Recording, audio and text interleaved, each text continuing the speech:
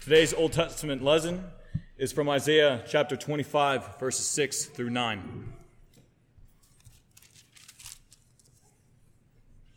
On this mountain, the Lord of hosts will make for all peoples a feast of rich food, a feast of well-aged wine, of rich food full of marrow, of aged wine well refined. And he will swallow up on this mountain the covering that is cast over all peoples, the veil that is spread over all nations. He will swallow up death forever, and the Lord God will wipe away tears from all faces, and the reproach of his people he shall take away from all the earth. For the Lord has spoken. It is said on that day, Behold, this is our God. We have waited for him, that he might save us. This is the Lord. We have waited for him. Let us be glad and rejoice in his salvation. The word of the Lord. Thanks be to God. Today's Psalms reading will be from Psalm 118, 14 through 17, and 22 through 24. The Lord is my strength and my song. He has become my salvation. Glad songs of salvation are in the tents of the righteous. The right hand of the Lord does valiantly. The right hand of the Lord exalts. The right hand of the Lord does valiantly. I shall not die, but I shall live and recount the deeds of the Lord. The stone that the builders rejected has become the cornerstone.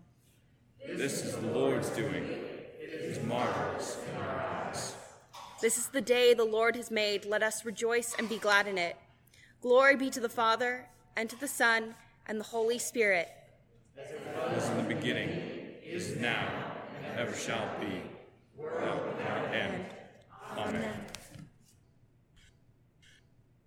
Today's New Testament lesson is from 2 Corinthians 8, 1 through 7.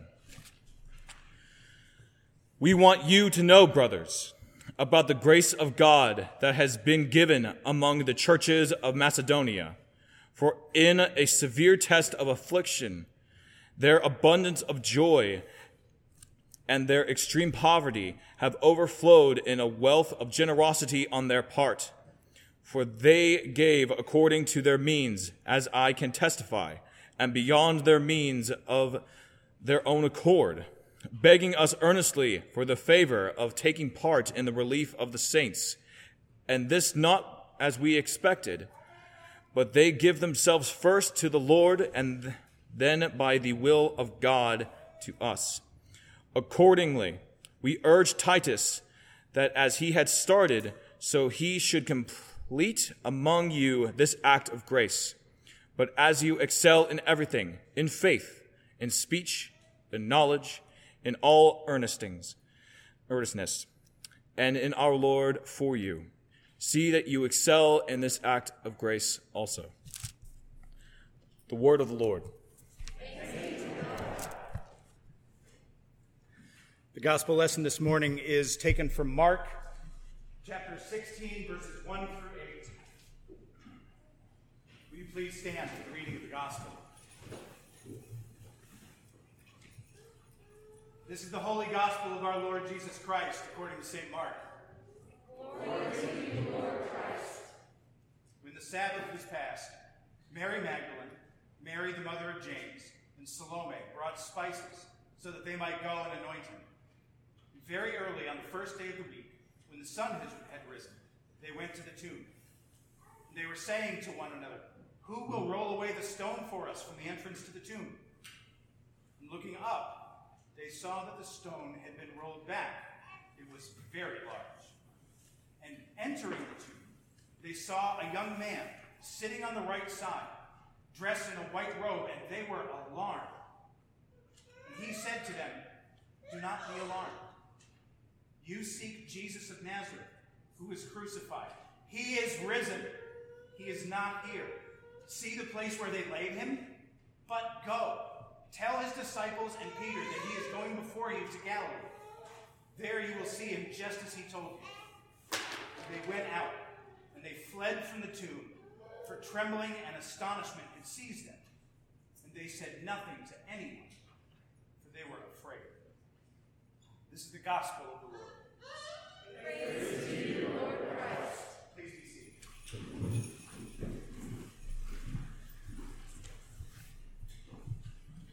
Alleluia, alleluia, Christ is risen. The Lord is risen indeed. Alleluia, alleluia. That wasn't in the worship guide. I just wanted to throw it in there.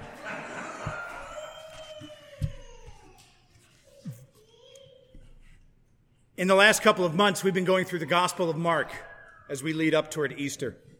Throughout Mark, there have always been people in the foreground. They've been foreground actors, but there have always been background actors. In the foreground is always Jesus and the people he's interacting with. And in the background, constantly, if you look at the Gospel of Mark, there is constantly in the background the crowd.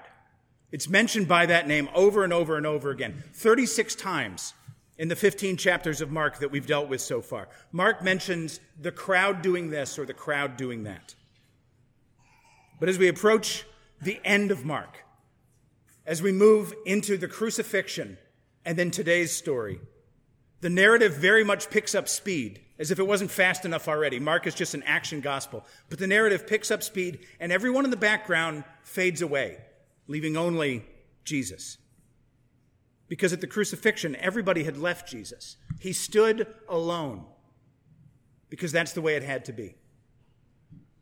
And so in the last week, we've seen Jesus' trial, crucifixion, and burial.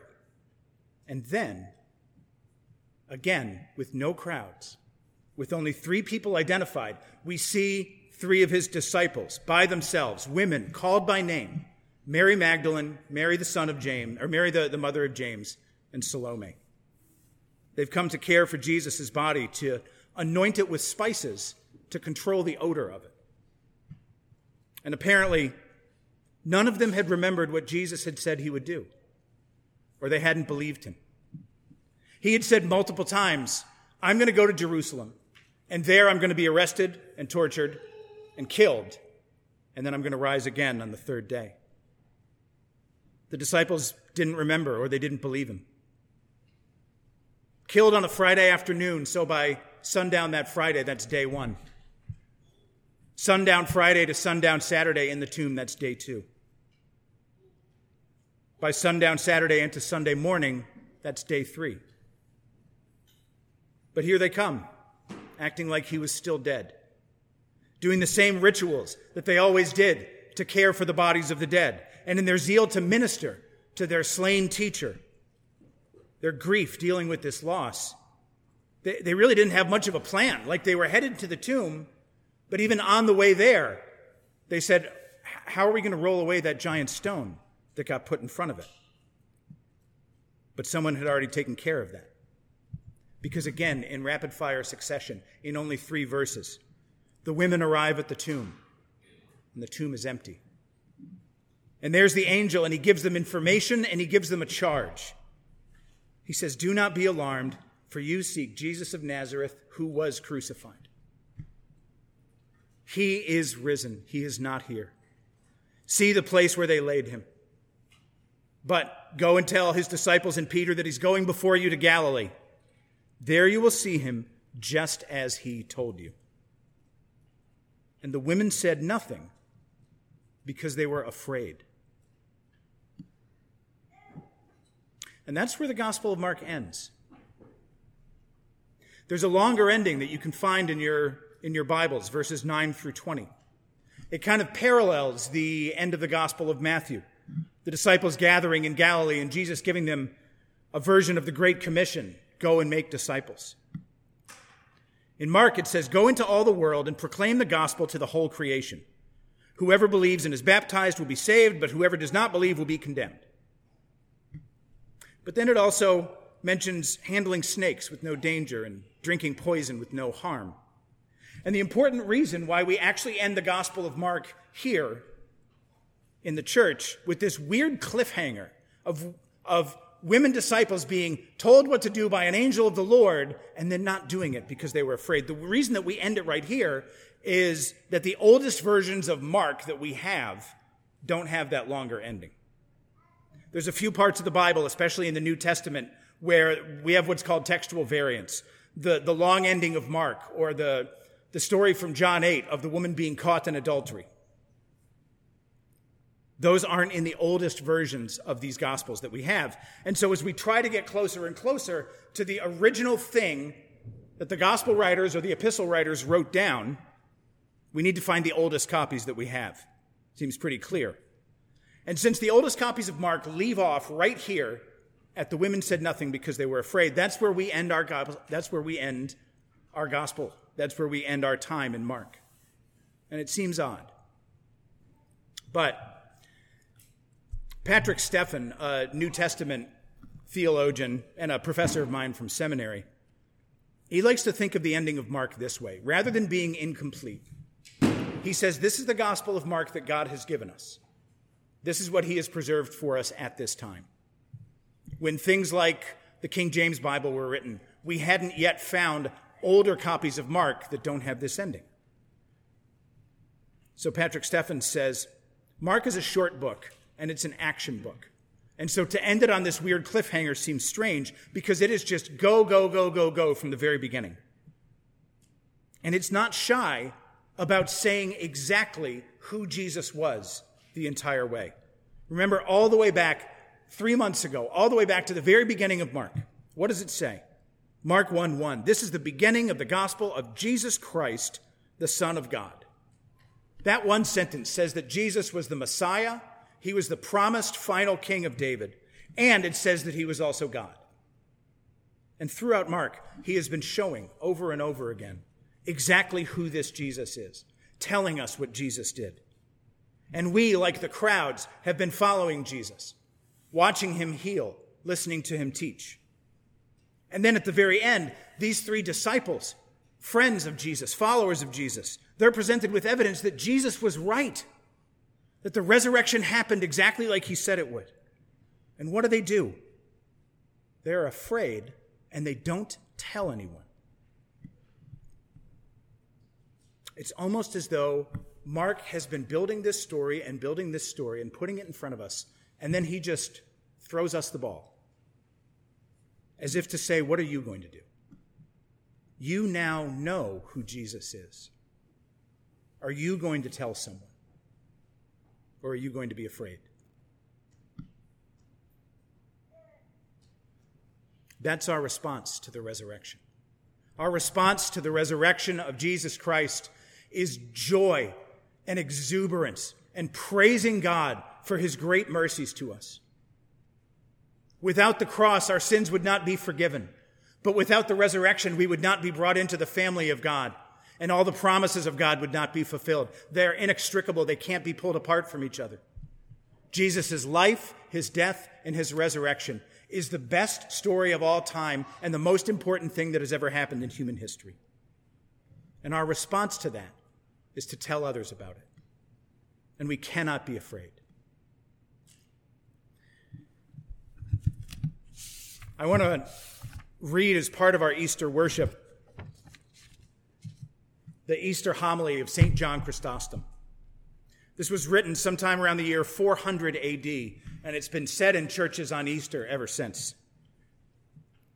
It's become a tradition at various points in this sermon to actually have some listener interaction and audience feedback.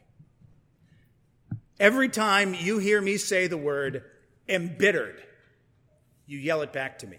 Because part of this deals with the fact that hell itself and Satan and all the demons were embittered because Jesus broke the bonds of death. So let's try that. Embittered. Embittered. Perfect. Same thing with risen.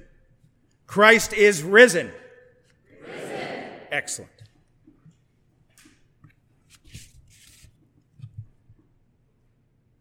If anyone is a devout lover of God, let him partake with gladness from this fair and radiant feast. If anyone is a faithful servant, let him enter rejoicing into the joy of his Lord. If anyone has wearied herself from fasting, let her now enjoy the feast. If any have labored from the first hour, let them receive today their rightful due. If any have come after the third hour, let them feast with thankfulness. If any have come later in the day after the 6th hour, let them not be in doubt, for they will suffer no loss. And if any have arrived only at the 11th hour, let them not be afraid, because they have come so late to the feast. For the master is generous and accepts the last even as the first. He gives rest to those who come at the 11th hour in the same way that he gives rest to those who have labored from the first hour. He accepts their deeds and he commends their intentions. And so enter then, all of you, into the joy of our Lord. First and last alike, come together and receive your reward. Rich and poor dance together. You who have fasted and you who have not fasted, come and rejoice together. The table is fully laden. Let us enjoy it. The calf is fatted. Let no one go away hungry. Let none lament their own poverty, for the universal kingdom has been revealed. Let none bewail their transgressions, for the light of forgiveness himself has risen from the tomb. Let none fear death, for the death of the Savior has set us free. He has destroyed death by undergoing death. By descending into hell, he made hell captive. He embittered it. He embittered it when he tasted of its flesh. As Isaiah foretold when he cried, Isaiah cried, hell was embittered when it encountered Christ in the lower regions. It was embittered, for it was brought to nothing. It was embittered, for it was mocked. It was embittered, for death itself was slain. It was embittered, for it was overthrown. Hell was embittered, because it was put into change. Hell received a body, but it met God face to face. Hell received earth, but it encountered heaven. It received that which was seen, but it crumbled before the unseen. O death, where is your sting? O hell, where is your victory? Christ is risen. And you, O demons, are annihilated. Christ is risen. And the demons are cast down. Christ is risen. And the angels rejoice. Christ is risen. And not one dead will remain in the grave. Christ is risen. And the tombs are emptied of their dead. For Christ, having risen from the dead, has become the first fruits of those who have fallen asleep. To him, and to him alone, be the glory and the power, now and forever, from all ages to all ages. Amen.